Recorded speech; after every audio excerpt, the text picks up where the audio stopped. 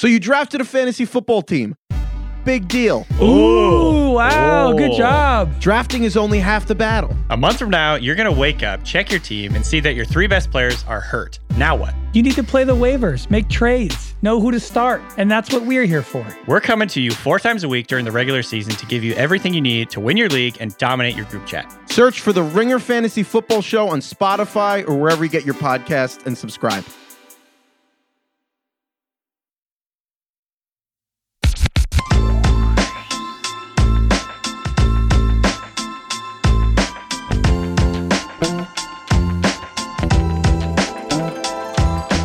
What's up, everybody? We're back. Another R2C2 playoff edition, man. Tough one tonight, bro. Ugh, man. You know, see, we're going to get into everything from this game and break it all down, and there's a lot of specific things to hit on. But I just want to give one macro evaluation. This team hasn't been that good. You know, this team hasn't been that good for 162. They've had some really bright moments, but look, I mean, their run differential on the season was plus 42. Like that, you know, for people who don't know the context of that, that is not normally a team that wins 92 games. That's usually a team that's just hovering over 500. That's not usually a team that's 22 games over 500. The Yankees were sort of a statistical oddity with how well they played in close games. And you could say part of that was the fabric of how they're built, but part of that is also getting lucky, honestly. And eventually, you know, the truth comes home to roost. You know, there's a reason why. Go look at the run differential of the teams that are actual contenders in these playoffs. You know, it's a lot different. And see, you know, we'll get into Cole, we'll get into everything. But one thing, you know, let's just hit the offense first. All season long, this team has gotten big time production from Judge, big time production from Stanton, and not real much from anyone else. You know, Rizzo's had moments. You know, not having LeMahieu tonight hurt because he had started to come on a bit, you know, but the offense they've underachieved all year, and we saw it again tonight. Yeah, I mean, it's been one of those odd years where, you know, Gio didn't have his normal year, DJ didn't have his normal year, but you had Stanton and Judge in the middle, you know, kind of holding it down. It would mask a lot of things, you know, hitting homers late and, you know, driving in runs, you know, late in the games that, you know, probably were masking some of the offensive woes that we were watching all year. I mean, and it just kind of showed up today, which is crazy because, like, I've just been saying, like, for the past 2 weeks, we've been playing one-game playoffs basically for the past 2 weeks, guys. Like, yeah. And this is what I was saying. Like, when you get into the playoffs, after all the celebrating, and you get a second to relax. Yeah, this is what fucking happens, especially when you got to play on the road. Especially when you got to go to Fenway, especially when it's in this rivalry. Yeah. Like, it's a different atmosphere when you go up to Boston and you're playing in fucking October, because it's completely different than it was fucking 2 weeks ago when they went up there and swept Boston. That crowd they stood up all night. They started chanting Garrett's name right away. Like, it's different in fucking Boston. That place is magical. Fenway is magical in October, cuz, and you can get fucking bit in the ass, and they did today. Yeah, it is. All right, so let's start with the first guy who got bit in the ass, and that was Garrett Cole, who, you know, I mean, look, you don't get paid $36 million a year to go out and pitch the way he pitched tonight. Those are the facts. He knows that, not speaking out of school. That was an incredibly poor start in the biggest game of the season. I want to be fair to him and say last year in the playoffs, he pitched very well for the Yankees. He dealt. He pitched very well for the Yankees. You know, we've seen him pitch well in October. So, see, I don't think it's a matter with this guy of like, oh, he's not built for this moment. Absolutely not. It's not that. He just, you know, I will say this. By the end of the year, I didn't feel confident with him pitching against good offenses. And he pitched against good offense tonight, and he did not perform well. You know what it's like to be on the mound there, you know, at Fenway in a big playoff game. See? I know 2007 with Cleveland still bothers you to this day. For sure. And you guys being up 3-1 in that series and you struggling in the game 5 start, you know, take us through as you can relate to what Garrett Cole went through tonight. You know what's crazy is that, I mean, I feel like it was less about Garrett, a little bit more about like the Red Sox offense being locked in. Like from pitch one, he threw a ball off, and Schwarber saw that shit right away and was bitching at the umpire. You know what I'm saying? Like, they were on his shit early, that at bat from Devers in the first inning that led to the home run. Like, he laid off some good pitches at the bottom of the zone, top of the zone, fouled off some good pitches. I mean, even the strikes that were called during that at bat weren't strikes. So they were seeing him really well at the beginning, and I think it kind of threw him off. You know what I'm saying? And you know, he leaves the changeup hanging right over the middle of the plate to Bogarts. You know, after a good slider, he spit on the good slider, and I'm sitting there with little C, and I'm like, I think he should go heater in right here, and they go changeup, and you know, it's a home run dead center. So it's just one of those things where I feel like the Red Sox came out and put some good at-bats on him very early, and it kind of flustered him a little bit. First of all, when you watch the game, are you calling each pitch? I am. Me and Lil C are sitting there going back and forth because he's a hitter, I'm a pitcher. So that's the way we watch the game, is going back and forth. And like, you know, he asked me, he was like, when a guy lays off a good slider like that, like, what do you do? And right when I said I'm trying to throw him a pitch that he can swing at or hit, Garrett leaves the changeup right down the middle of the plate, and then it's 2-0. Well, see, that's the thing. See, I mean, that I think we all kind of agree was the wrong pitch, right? I mean, everybody. I was texting with Coney about it. You know, I was. You heard A-Rod really harping on it throughout the broadcast, bringing it back up. What a bad pitch. Yeah. We were texting about it. You know, because I mean, but it was just right off of the slider, though. It was. You got to give Bogey credit, man. Like, he took a good slider right down and away right before that. But you don't want to throw to one of the guys you don't want to beat you in the lineup, right? You don't want to throw a 2-1 changeup right down the pipe. I mean, and going into the game, you know, Bogey wasn't swinging the bat that well, so you're not even thinking about he's a guy that can't beat you. You know what I'm saying? Okay. Like the Devers at bat, he was 0-2. He gets the 3-2, ends up walking him. So, you know, he's a pitch away from getting out of the inning. So he may have been. You know, he may have just lost a little or just lost his train of thought, you know what I'm saying, of the pitch sequences, you know what I'm saying? So throwing that changeup right there at that time, maybe he had called it, you know what I'm saying? You just go with it, you know what I'm saying? So it's one of those things where... right, I get it. But I'm wondering, as a pitcher, though, dude, is that, like, you leave that start, right? Is that a pitch that you're going to be thinking about for, you know, the rest of the offseason? Like, why did I throw the changeup there? Like, I can't let him hit a 2-run homer off the changeup. Absolutely. Yeah. Especially, I mean, you know, that's his fourth best pitch. You know what I'm saying? Right. Yeah, I mean, he's going to not sleep the whole offseason reliving that changeup going out dead center for sure. Absolutely.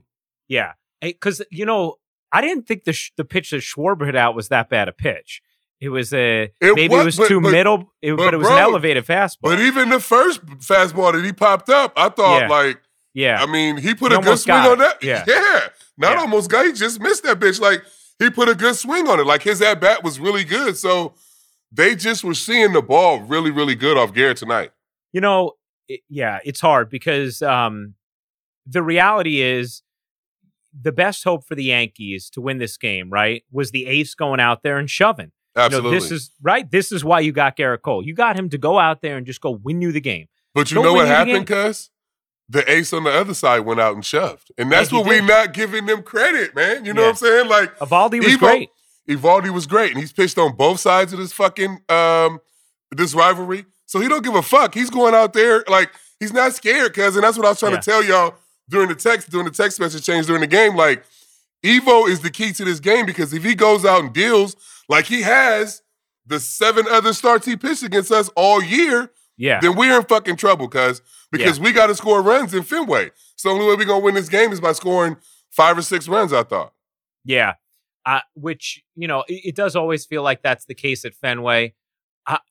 The other thing is just not getting out of the first inning. There's something about a playoff game, right, where when you don't get out of the first inning, it's just like, it's this massive gut punch. And for Cole to give up the 2-run homer in the first inning, it felt like this huge, like, swagger crusher, if you will. You know, instead of like, all right, here we go. We just came off a sweep at Fenway, right? You got your ace on the hill. Here we go. You're like, gosh darn it, like and you might be using different language than that, of course, but you're like, he gives up that 2-run homer. Now, all of a sudden, everything about the mentality changes, man. And I need my ace to at least get me through the first inning there. I need you to get me through the first inning. Yeah, no, I feel you on that. But see, like for me, and this is what I kept telling y'all, like this was going to be a fight, cuz. So it didn't matter if we got down early or not. Like we were going to have to fight in this game. Like, and that's all I was trying to express, just going into Fenway after, sweeping these guys, and it's a different atmosphere. Like when we didn't get out of the first inning, it was tough. It was crushing. You know what I'm saying? Took me down 2-0. But I'm like, I mean, this is gonna be a fucking fight anyway. You know what I'm saying? We got to score runs anyway. So let's strap our shit on and get something going. And Giancarlo was there, man. Like he showed up and fucking was hitting some balls hard. Gosh, and we had the error on the base pass with Nevinson and Judge, and that kind of killed the inning, bro, because in that moment, I felt like, Cora gave Evo a quick hook right there. And you bring in... agree. I agree. It worked out for him, but it almost really didn't work out No, man, that could have been a really bad move right there. Yeah. Taking Evo out so fast and with that quick hook, but luckily they got the ball off the wall and were able to, get the relay, and unfortunately we didn't hold them up at third. All right, so the last thing I want to talk about that. But I just don't want to forget to say this about Cole, because I think I will be I think I'll be skirting some of my responsibilities if I don't say it. Mm-hmm. He's going to have to prove himself post sticky stuff, because his ERA was over 4 after everything went down. And he cannot like being, and I've defended him being the face of it and the subject of it, and him getting more heat than anybody else when it was a game-wide pervasive thing. I don't think that was right, that everything got pinned on him when it was around the sport as much as it was. So I've defended him like that. Having said that, you can't then go out and pitch significantly worse over a long body of work and not expect people to wonder about it. Like, anybody who's being an honest adult about it is going to understand that those questions are there. So if Garrett Cole doesn't want that to end up being a theme in his career moving forward, he's going to have to pitch like he did change in the sticky stuff next year. Because as of right now, that question wasn't answered. You go from being all world with an ERA in the low 2s to pitching in the 4s and getting shelled in your, start at Fenway Park. It is very reasonable. And he had gems in there. He had the game against the Astros. We understand all that. But the large sample size was significantly worse than the large sample size before then. So, I'm guessing, I'm not going to put you on the spot to directly call him out, but I'm just going to ask you this, because I think this is a fair way to take it to you. Is that something, as you get ready to start the next season, is that something on your mind, knowing, okay, people are going to have questions about this after the way this went, and it's up to me to kind of say, no, I can still do my thing and shut up that narrative? Yeah, I think it's always a narrative around a big money pitcher that, isn't performing, whether it's the sticky stuff. In my case, it was pitching in the playoffs. In Kershaw's case, it was pitching in the playoffs. Yeah. So there's always going to be narratives around, what you can't do or what you need to prove. So, yeah, absolutely. He's got to go into next season, not only proving that he can pitch without whatever and pitching great in the playoffs for the Yankees. Yeah. That's a big thing too. That these fans expect you to do. You know what I'm saying? In these big moments. So, yeah, I think they all have a lot to prove, but we've all had a lot to prove with that core and that team since 2017. So it's weird that it hasn't. Man, I keep saying this and I say this every fucking offseason, right after the season. If you would have told me in 2017 that we'd be sitting here fucking 5 years later with no championships with this core, I would tell you you're crazy. I know. But we are. You know what I'm saying? And I don't know. It's crazy. Well, see, I could not agree more. It's shocking to me. First of all, one thing it does is it makes me appreciate the late 90s dynasty even more. Yeah. Because you realize how difficult it is to win. You realize how difficult it is to, have this linear sort of progression, which I'm not even going to lie. For me, it makes me appreciate those guys even more too. Yeah. Because I've won in New York. And I know how hard it is to fucking not only just win, but to keep that going. And what they did over that span in the late 90s was incredible, especially in this city. So it's hard, man, to win here, to play here, to perform well, to have the chemistry. Yeah, I mean that was something special, and I think we all get spoiled by the core four in those teams and how easy it seemed to be for those guys. Dude, you are so right. It is amazing how easy it seemed for those guys. Like it was just this incredible collection of remarkable competitors who did not wilt under the pressure, who were ridiculously consistent. I think about this all the time when I see the kind of years, when I see what's happened with Gary and Glaber, right? And Gary and Glaber have vacillated between being all-world superstars and being below average players, and that's a remarkable up and down. And yeah, but I don't think it's fair to compare these guys to those guys. I don't think it's fair to compare anybody from that era to these guys. You know what I'm saying? To these guys that are playing today. I mean, especially just because the game has changed so much. There's so many ups and downs. You know what I'm saying? And we're talking about a core of guys in the 90s that were damn near borderline Hall of Famers. Hall of Famers and borderline Hall of Famers, guys. Okay, I agree. But that's kind of my point. My point is, isn't that sort of the way we thought Sanchez and Torres were going? Like when they burst onto the scene? But that's the way we think Juan Soto's going to go. I mean, you can't fucking... But that's what I'm saying. But you can't off 1 or 2 years from a guy just like... I mean, it is what it is. These guys are young. Like, you have ups and downs. Like, but you those hit and miss guys on some guys. But I totally agree. But I think to your point, because I think we're actually kind of agreeing while disagreeing, to your point, I think people have, and myself included, we have that late 90s model in mind where those guys didn't have ups and downs like that. They were consistent as all hell. Bernie Williams is hitting over 300 6 straight years. Paul O'Neill right there with him in the middle of the lineup. And I know they weren't the young guys on the team. Jeter, same thing, right? Posada, same thing. Like, it was ridiculous that those guys were as consistent as they were.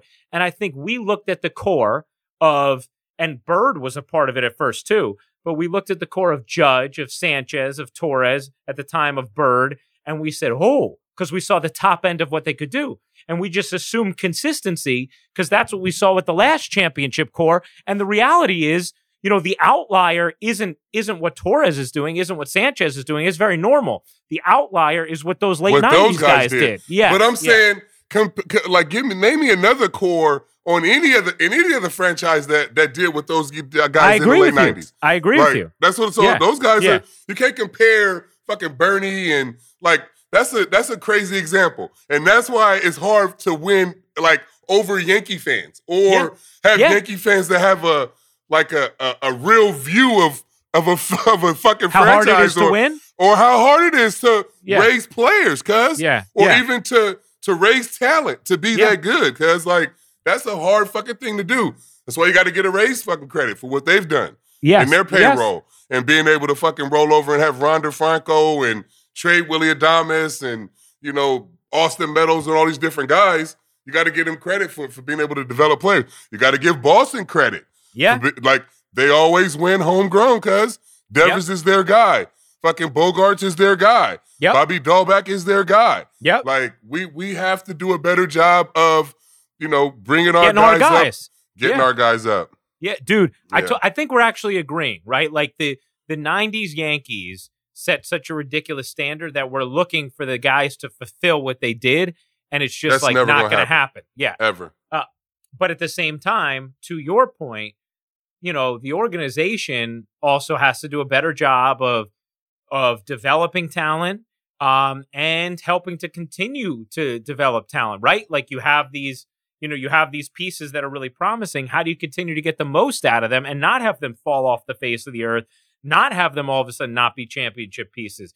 That's part of your job as an organization, player development. This Red Sox team is a completely different. Our core lost to a team in 18 that's not even the same. They went on to win the World Series. Yeah. Mookie, Jackie Bradley, Benintendi.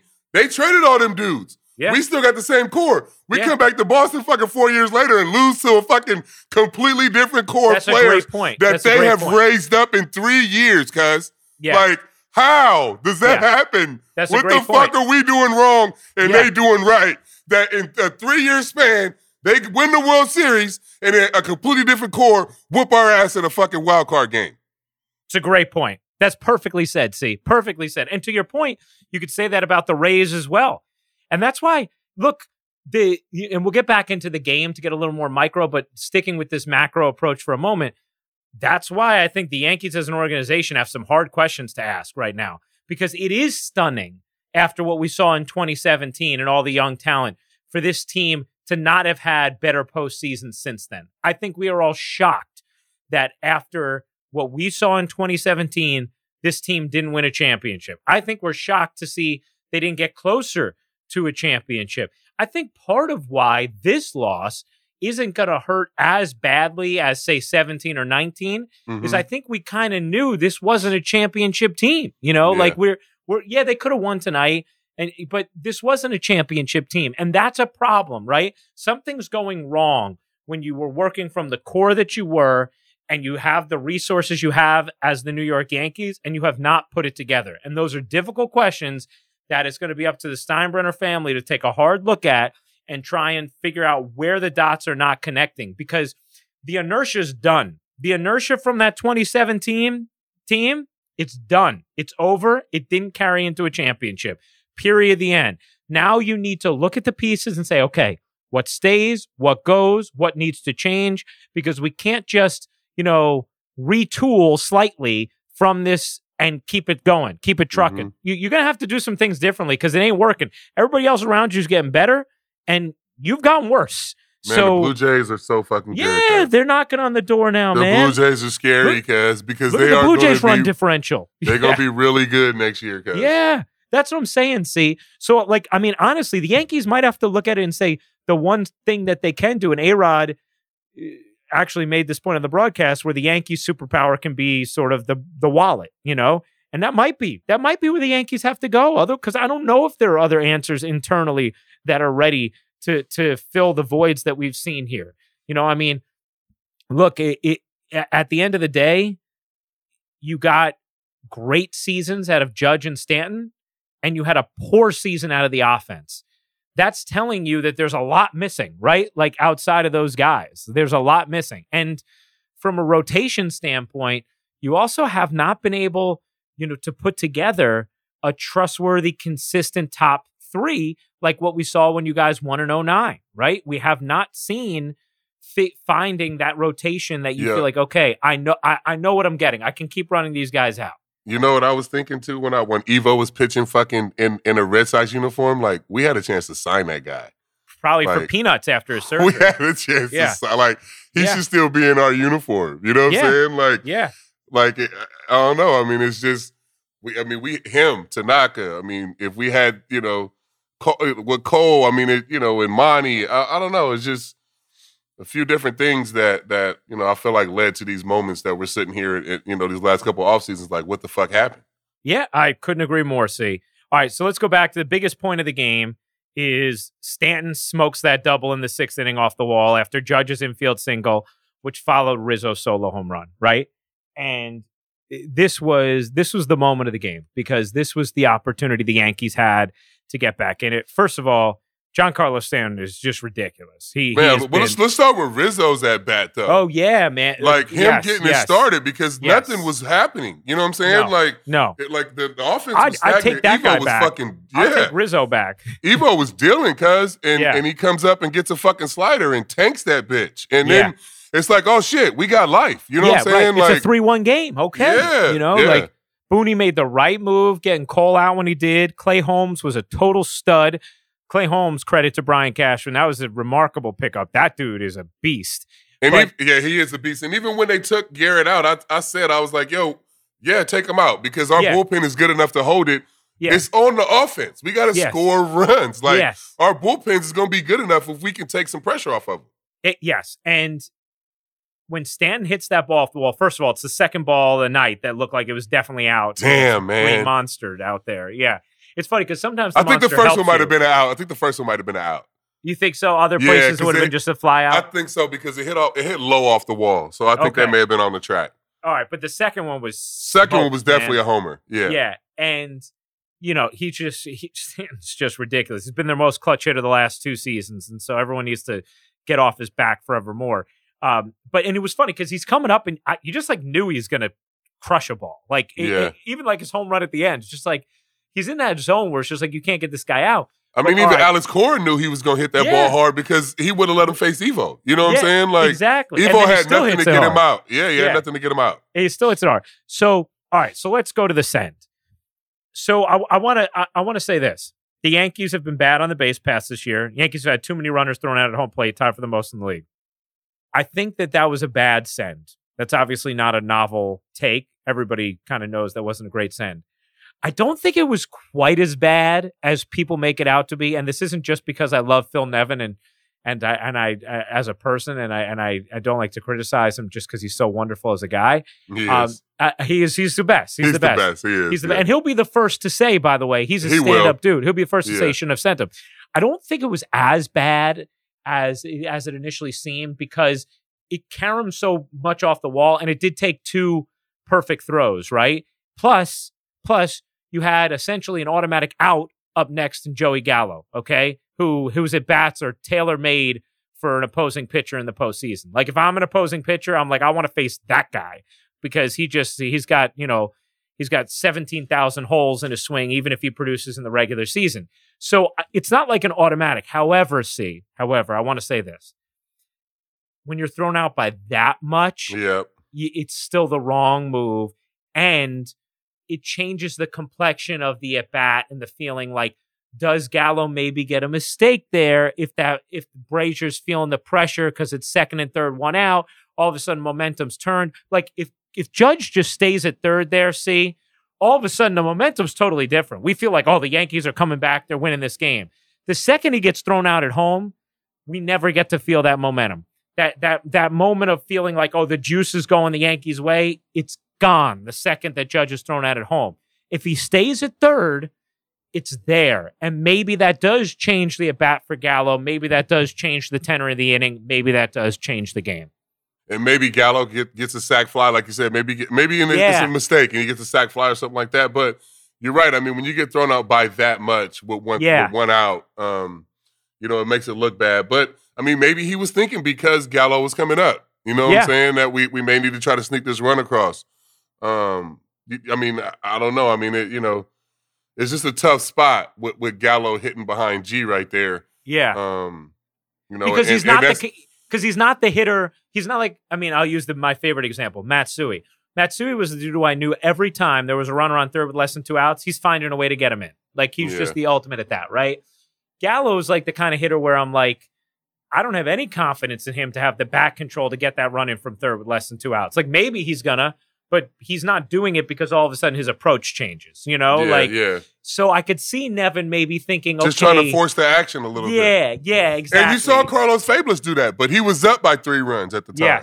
Yes. You know what I'm saying? So, you're just trying to sneak a run any way you can in those situations, and he got caught. I mean, like you said, it took 2 perfect throws, but he was out by a lot, bro. He was out by a lot. And I think that's the fairest evaluation, right? And I think that's what Phil will probably say too. Like, I don't think it's the worst.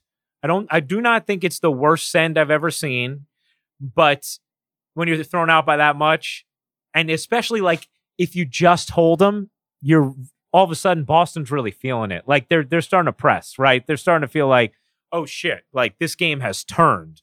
And you have second and third, 1 out. Now all of a sudden the pressure's on Brazier. Maybe Gallo does get a mistake, which that's they the know one that thing their he can bullpen's do. Not really good. Yeah, you know what I'm saying? You're into the game where you have the advantage. Like everybody just starts tightening up a little bit. You know, and maybe somebody makes a mistake, a throwing error or some shit like that. You never know what happens. Exactly. But the bottom line is this, just like that. Like this team didn't have enough contributors this season that were going good to be able to overcome that margin of error. You know what I mean? Like they're, Garrett Cole struggling and Nevin getting a guy thrown out at the plate like that. Like this team didn't have enough to cover up those kind of happenings, like for sure, it just didn't. Whereas in 2017, you guys did, right? You were able to overcome Sevy, only getting 1 out in the first inning, right? Like, at the same, 1 out in the first inning is we down 3-0. Yeah. But I mean, too, and I just keep saying, man, like, they have played so many tough games over the last 2 weeks. You know what I'm saying? You think it wears on you? It wears you down, man. It really does, especially when you get a chance to celebrate and relax for a little second. So you think the celebration actually hurts in some ways? I think in some ways, yeah, because you feel like you accomplished something when you really didn't. You're not even in the playoffs Play one yet. more game. You know? You play one more game. You know what I'm saying? So it's not an accomplishment. Like Yeah. you know, you got into a 1-game playoff. So yeah, I mean, I think for sure, the celebration can mess you up when you get into those intense. You know, last 10 days of the season, you got to win every game. Okay, so this takes us back to something that I think it became very important, and it's how the Yankees finished the season, you know? They played so well in that series at Fenway and that series at Toronto, right? And they took care of business the way they needed to. They beat the teams in front of them, and then they went home against Tampa, and they laid an egg. And I know they ended up winning that game, you know, to punch their ticket into the playoffs with the, you know, infield single from Judge, finally scoring a run in that game. But what happened those first 2 games was treated very casually, and it was a big deal. You were playing a Rays team that had everything locked up. You were home, and all you had to do was win 2 of 3, and you were going to host this game. And you didn't. And to me, that was a big deal, because that was you having something on the table in front of you that was up to you to accomplish, and you didn't do it. And so all of a sudden, for me, like coming off the Toronto series, I'm feeling good going into the playoffs. Coming off the Rays series, I wasn't, because they already left something on the table that was up to them, and that was hosting that game at Yankee Stadium. And it didn't take a sweep. It took winning 2 out of 3 at home. And there's no reason why, if you're going to do something big in October, you can't win 2 out of 3 at home against a team that has nothing they're playing for right now, when you have a lot you're playing for. And I thought that was very significant that the Yankees lost 2 out of 3 in that final series. And like, I think, like, for you, I mean, you got, and Yankee fans and everybody keeps saying, like, they laid an egg, but they didn't, man. Like, they didn't lay an egg. What happened was the Rays showed up to Yankee Stadium with nothing on the line and said, guess what? We're better than you guys. And we're going to fucking kick y'all ass. We know you need these games, but we about to come in here and whoop y'all ass. Friday, they won that game. And Saturday, I was sitting there, cuz, and they were having so much fun in Yankee Stadium in a game that they didn't fucking need. Yeah. Brandon Lowe hitting 3 home runs. Like, that shit was embarrassing, cuz. They came to Yankee Stadium and let them know, even if y'all do win this wild card game, we still gonna come in here and fuck y'all up. They had no chance of beating Tampa this year, cuz. And they made that very clear last weekend. Period. That was a fucking statement. Like, even if y'all do beat Boston, in Boston or here, it's y'all got no fucking chance. Period. Was your blood boiling watching I that was Saturday? I was so fucking mad, cuz. Like, that was embarrassing as fuck. That was crazy. That and was even crazy, Booth said it cuz. after the game. That was fucking embarrassing. And they didn't lay an egg, cuz. They were trying. They played hard. The Rays were better than them, cuz. Period.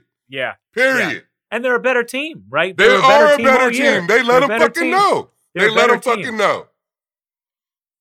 Look, the Rays, what the Rays have been able to do with their limited resources, with the changeover they've had consistently in their organization, I mean, it's unbelievable the way they continue to pick up the pieces, put it together, and build a contender.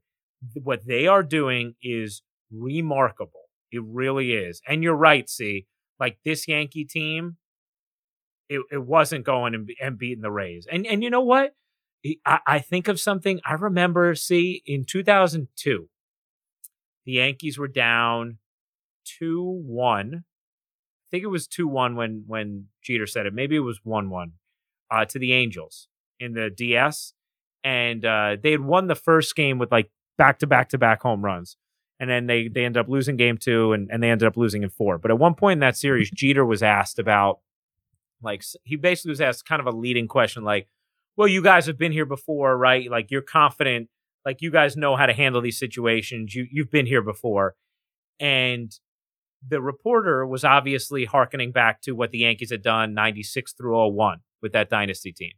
But if you remember, the Yankees had a ton of changeover after 01. They did not bring back a lot of the same players.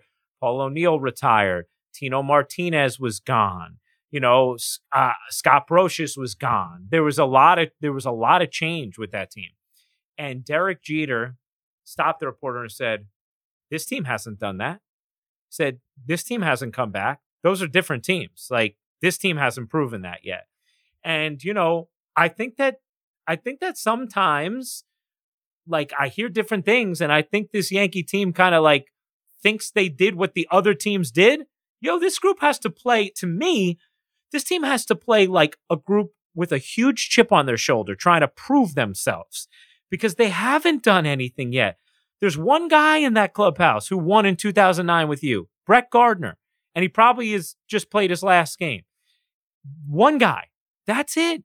The rest of these guys haven't won, so you don't get to stand on the backs of the previous generation's accomplishments. You got to act hungry. You got to act desperate. You don't go in and say, "Hey, we're the Yankees and everybody fears us." Why would anyone fear you? You haven't won this time of year. You haven't. That's the facts. Anyone who has a problem with us or me laying out the facts, I'm sorry. Like, to me, the method to victory for this Yankee team is desperation. I need to see a desperate team, a team that's looking to prove itself, not a team that thinks it's walking in with a reputation. What's your reputation? Losing in the playoffs? Because, that's what we've seen thus far. I got it after 17. See, I got it then because that team overachieved, was really young. I think impressed, But since then, man, I need a desperate team with a chip on its shoulder, acting like it has to prove itself. No doubt. But I think, obviously for sure, but I think, the Rays are good. Boston's good. We just keep talking about Toronto's good. It's going to be hard. Yeah. Because these teams are really good and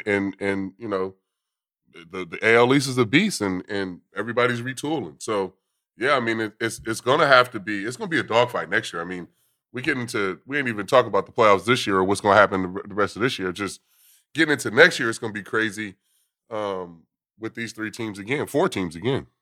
Is that what it comes down to, though? See, is it just like these other teams have gotten they're so good? They got good, guys. Yeah. And that's what it is, too. Like, the teams have gotten better, guys. Like, and to G's point, those aren't the same teams. You know what I'm saying? 2 years ago, 3 years ago, it's not the same Boston team that we playing. Like, these are new guys. This Toronto team is matured. Like, they got an MVP candidate in Vladdy. Like, he's only going to get better. Kevin Biggio is going to be healthy next year.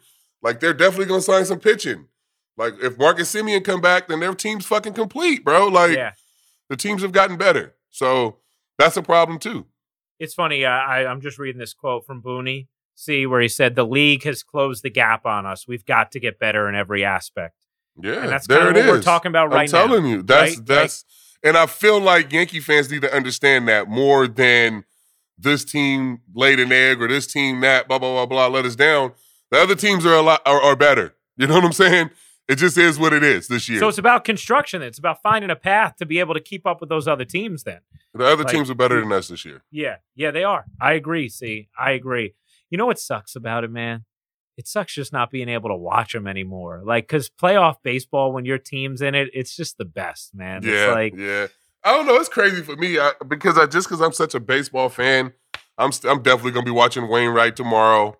Yeah. Want to see him do well, but I'm gonna watch the playoffs. Like, me too. I get it's just like when your team's in it. When the Yankees, but for me, when the Yankees are into it, I'm too invested. Like today, I sat on the couch all day, nervous. You know what I'm saying? Cause I knew this was gonna happen. I knew they was gonna lose today, cuz. Yeah. I just knew it, cuz. Like I told you early, I knew going to Boston was going to be a fucking problem. Well, remember our last pod, you predicted that it was going to be Yankees Red Sox at Fenway. You thought they would lose the series to the Rays and end up having to go to Fenway. Yeah, and I did not feel good about this. Yeah, it's tough, man. The interesting thing is, like, there's no obvious internal path to being able to keep up with those other teams. Like, it's going to have to come externally. The Yankees are going to have to get really active in the trade market, really active in free agency. I think anything goes. Like, there's one guy who, I think you look and you say, okay, Judge and Stanton, cool.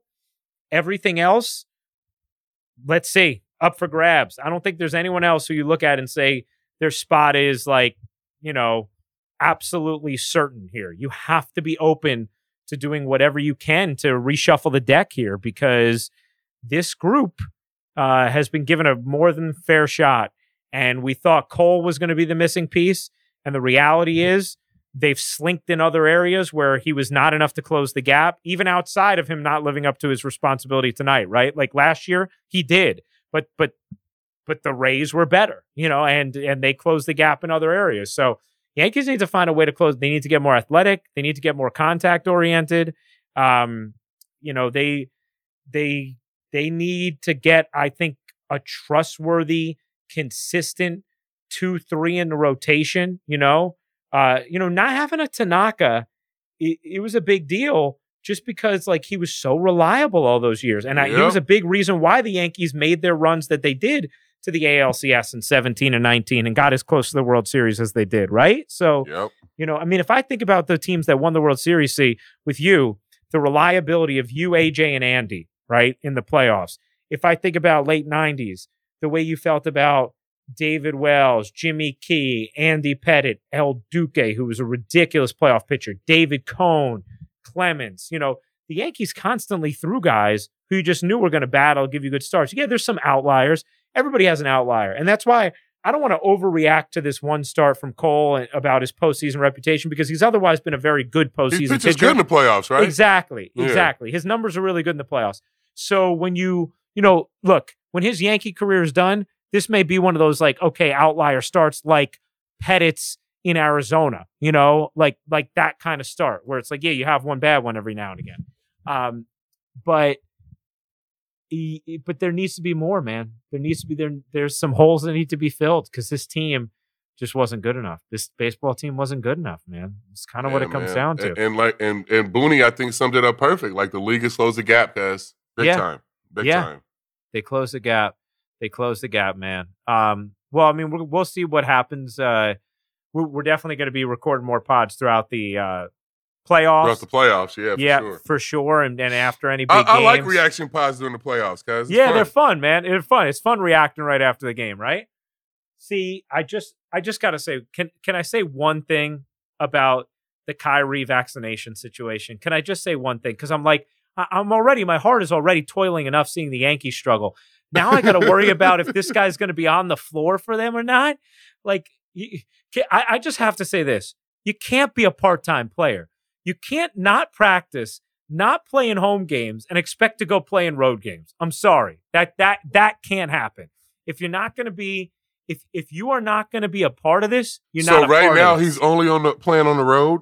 Wow, if the Nets even let him do that. I don't know. The Woj had a story tonight about the Nets are unsure what he's going to do, and they're unsure.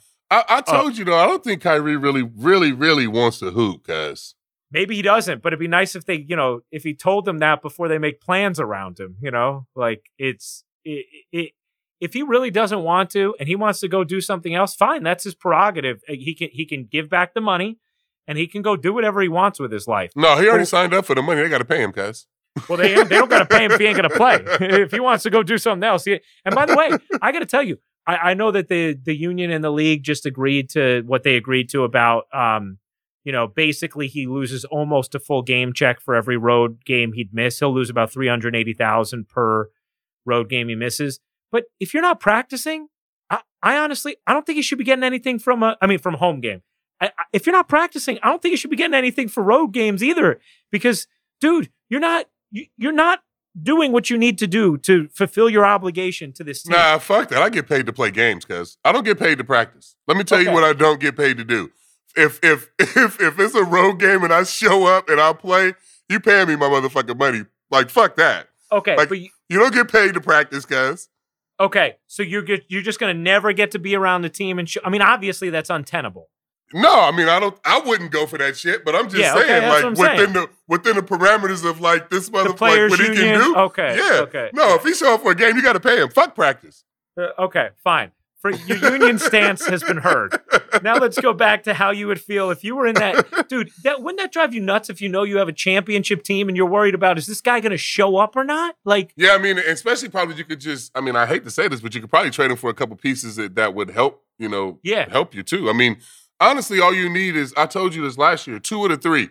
Yeah. You need KD healthy with either Kyrie or Harden. You don't need all three of them. If Harden and Durant are healthy, they're going to win the shit, guys. Yes, I agree with you totally. Kyrie is an insurance policy if one of them goes down. Exactly. That's what he is. But it's not even an insurance policy if one of them go down, because if KD gets hurt, then they fucked. If KD is not playing, they're fucked. You can't beat LeBron or Giannis without KD. Yes. Agree. And I agree with you. They can win without him. But it's funny, like, I mean, I understand there's different sensitivities around this issue, but you can't possibly be talking about not wanting to be a distraction and think this isn't going to be distracting.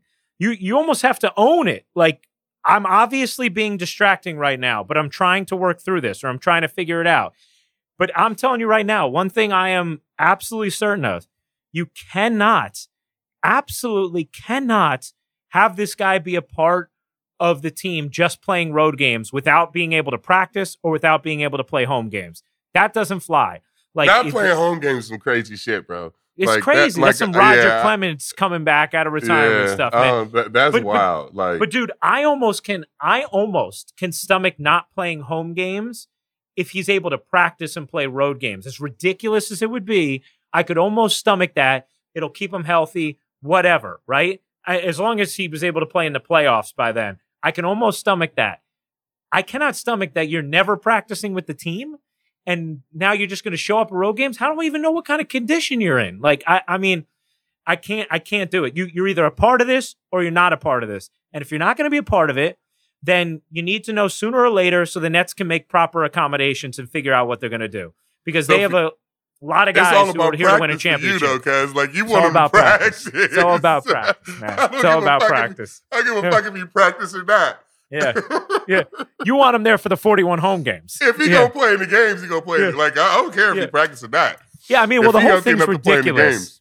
But the funny thing is, like, the idea of, like, well, we're not sure if they're going to accommodate him just playing in road games. I'm like, wait, is there a chance that he's going to be accommodated? Because there should be no chance he's accommodated. You're either, dude, if you get a religious exemption for some reason and you don't have to get vaccinated, fine, that's cool. But if you're not and you do, then you're getting vaccinated, or you're going to have to go play in a market where you don't need to be vaccinated. Because we can't have you just playing half the games. Like, that can't be an option. That's not an option. When you got this much talent, apparently it is. Well, we'll see if it is, man. We'll see if it is. You imagine, like, KD and Harden here. They're trying, these guys, and it's just their friends, so I'm sure they're sensitive about it and they're careful about it. But they're ready to win a championship. They got maybe the best roster ever assembled if Kyrie's there also, and they got to worry about if this guy's going to try and just play in half the games, like, and no practices. Man, oh my gosh, man! I'm sure they're communicating with him and trying to figure out, I'm sure they working through it. But man, it's a sensitive subject. Everybody's different. It is. Everybody has different beliefs thoughts with their about bodies and shit. So, like LeBron said, you can't. I'm not here to force anybody to take the vaccine or say they should or whatever. But by his actions, by LeBron's actions of taking the vaccine, that should be good enough for people to understand that he's pro-vaccine. You know what I'm saying? So, and this is one thing I always have. I ask people who are against it, what would have happened if every single person made the same decision you are? When would this end? How would this end? If everybody made the same decision you are, how would this end? We'd still be in the middle of this shit. It wouldn't is the answer. It wouldn't end until everybody had natural immunity from infection, which, by the way, is a whole lot worse than vaccination. Why? Because you have to go through infection. That's the difference. We have data on billions upon billions of people who've now taken this vaccine, and it is proven to be safe and effective, period. And I could understand you don't want to be first at the buffet line. Well, guess what? The buffet's been out for over 12 months since those trials started. Almost 12 months since people have been vaccinated outside of the trials. And this is what's been proven. You know what they want in poor countries right now that have not gotten access to the vaccine? You know what they want more than anything right now? The vaccine. That's what they want. You know what would absolutely flabbergast them? People turning down the vaccine. That's what would flabbergast them. So I get it to a point. I get nuance here. See, I'm well-read and well-studied on this. I understand nuance there, and we've done a really crappy job with our public health messaging when it comes to that. But if you are looking at the data now and you are determining something other than you should get vaccinated if you are a previously uninfected adult, you are not reading the data clearly. Period. That is absolutely immensely clear, to the point that I am very comfortable putting it in the terms that I am. And you understand, I am here speaking with nuance. I don't think it's effective to shame people. I don't think that's the way to get them vaccinated. I think it's poor communication. I think you have to communicate to them. Understanding questions. It's totally reasonable to have questions. Understanding how to communicate data. And I'm telling you right now, the data is clear that your best route right now, the cost-benefit analysis, is to get vaccinated. That's the clear data right now. That's it. That's where we're at. So see, that I've had that on my chest for a while, so I had to get it. I love it. I love it. Anyway, I'm gonna go sleep 5 hours and fly to Chicago. What are we gonna do without Yankee baseball? See, is it basketball season in New York now, man? No, it's football season, cuz. Is it? Yeah, Daniel Football Jones got season. a big win. Got a big win this By the end of past the week. year, y'all gonna be saying the quarterback is good. It's not the quarterback's Look at fault. Zach Watch. Wilson and Daniel Jones with a big comeback Sunday, man. You know what? I have a feeling, depending on what happens with the Yankees, any moves made, whatever, we'll obviously have to man. react to that. But, we'll keep it going with big games throughout the baseball playoffs, too. So. No, we definitely got to react to all the playoffs. I mean, it's a big game tomorrow night. I think the Astros White Sox series is going to be epic. I think it's going to be a lot of fun to watch. Yeah. So we'll definitely react to those and just keep it going for sure. Yeah. The good thing about, Yankee baseball ending is like it doesn't end, I don't have to go watch Harry Potter now. Like I don't have to go in depression. Like shit's just over. Like I don't give a fuck mean now. when you like don't it's play? good. Yeah. Yeah. You know what? Having Everly and just the responsibility of taking care of a newborn definitely softens the blow, too. Man. Seeing my cute little daughter and also just not having time to think about much else. I really want Yankee fans and the Yankee universe to understand that it's a disappointing year, but I don't think that we can. You can't say they laid an egg. We can't say they laid an egg, cuz the other just teams were were not as better, good. cuz Yeah. Toronto was really good. Fucking the Rays are really good, and Boston proved to be better. So it is what it is. See, I think that's actually why, aside from the being distracted, taking care of a newborn thing, I think that's actually why this loss isn't stinging as much as, say, 19 or 17. Yeah. Because I knew this team wasn't good enough to win the World Series. Yeah. And so when you see when you look at the field and this team isn't, they're just not as good as these other teams. Look, I'd rather Boston not continue to beat up on the Yankees in the playoffs, right? Like I'd rather that not be the case. We've lost the last two series of them, huh? Yep. Well, we lost in 18. Last three. And 04, 18, and now this. Yeah. So, I mean, I'd like to change that narrative. That's not great. Even just winning this one game would have at least, preserved a little joy. But the reality is, you guys know, you watched this team all year. This team wasn't good enough. And so now would it soften the blow, like if we would have beat Boston but then go and lose 3 to the Rays? Like that would have made me even more mad. Yeah. Like, fuck that. Let's just lose in Boston and be fucking done. Like, go to Tampa and get embarrassed. Fuck that. I would like to have at least got to watch a little more because I just love that feeling of watching my team in the playoffs. And I would like to have something over the Red Sox. But yeah, I understand what you're saying. It's just like, if it ain't going to happen, let me get my rest early. Yeah, and like the media loves to overreact when we lose. You know what I'm saying? And make it a big deal and all that shit. So tomorrow they'll have their fun. But guess what? It's a wild card game tomorrow night. So it's a 24-hour news cycle for us. Like it's over. You know what I'm saying? Like we ain't got to keep watching what the Yankees did and didn't do and all that shit because now the playoffs are starting. Well, you know what? We will. We'll be back plenty throughout the playoffs. We wanted to record this instant reaction pod for all you to enjoy tonight, as well as Wednesday morning. And make sure you're watching the WNBA playoffs. We've had great series thus far. See, we got big semifinals, Game 4 Wednesday night on ESPN. I'll have Chicago, Connecticut. Chicago crowd has been lit. It should be interesting. Chicago trying to punch its ticket to the finals. Connecticut trying to stay alive. And in the other series, Vegas, Phoenix. With Taurasi, Diggins, Smith, and Griner balling out trying to go to the finals. Nice. So make sure you guys are locked into that. We'll have another episode shortly. And thanks for hanging with us. We'll react to all the Yankees offseason news, too. Anything goes down, any changes made, we'll make sure to react to that. But, we look forward to seeing how this team tries to regroup and now close the gap themselves now that the gap's been closed on them. All right, everybody. You know the deal. Follow us on Spotify. Tell everybody you know. Peace.